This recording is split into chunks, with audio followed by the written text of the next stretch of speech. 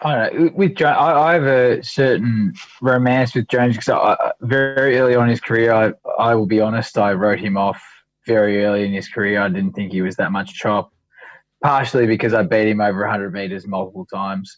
But right, that's true. That is true. Head wobble. But he was a much better footballer than I was, clearly. Yeah, clearly. Look, I think that he gives us more and is more dangerous than the person he replaced in Aaron Vandenberg. I think Aaron Vandenberg is, he's a great tackler. He makes people stand a little bit taller, but I think we've got that in Jack Viney. I don't think we need another person to be that person. I think that with Jones, he can finish. He kicked that goal, which was really good because we had midfielders who were better kicks, miss goals, like very easy goals that they should have kicked, and he just nailed it. Viney nailed it. It's some players have like this sense of moment, and I think for me, Jones has always had this sense of moment, like just at a time when we need a goal, he doesn't miss. No, he might miss when we're miles ahead and he doesn't really need to kick it, but I just think back to that game in 2018, the elimination final against Geelong, when Petrarca won the ball against a crowd, in the midst of a crowd, handballed. It was a brilliant handball out to Jones, and Jones just absolutely nailed it. Yeah. And it was just like, that when the ball went to him, I stood up straight away because I knew he was going to kick the goal. Yeah. I knew that at that time he would kick the goal. And I think he will always be that for me. I think he's incredibly reliable set shot and goal kicker. He rarely misses. And look, I think he stays in that team.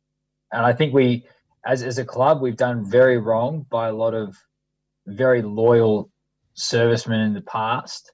And we shouldn't make that mistake again. I think that I don't care what anyone says about gifting players games, but it's a different story when you've got someone like Nathan Jones and getting to 300. It's a special milestone. And I think as a thank you, give it to him, because I know the reason why he's 80, and the reason, and I know that not everyone agrees with me, and I don't really give a fuck, to be honest. But the reason why is because we've done so much wrong by so many ex-players who have served our club so loyally. Yeah, that I think we need to make a statement that this football club will look after you when it counts. Yeah, and we will. And look, the club is bigger than the man, but the thing is, the club is only as big as its culture. Yeah. And if you cast out players who've served you loyally for years, he's in the top 5 or 10, I think it's 10 for least games won in his career. He could have left, but he didn't. No. So to me, that counts for something, and I think it would do a lot for the culture of the club to show that players who stick around and do the right thing by the club get rewarded. He deserves 300. He deserves 300. And to be honest, if people have a problem with me saying we should give players games, I agree, but not when a player's given his heart and soul and captain the club for that long.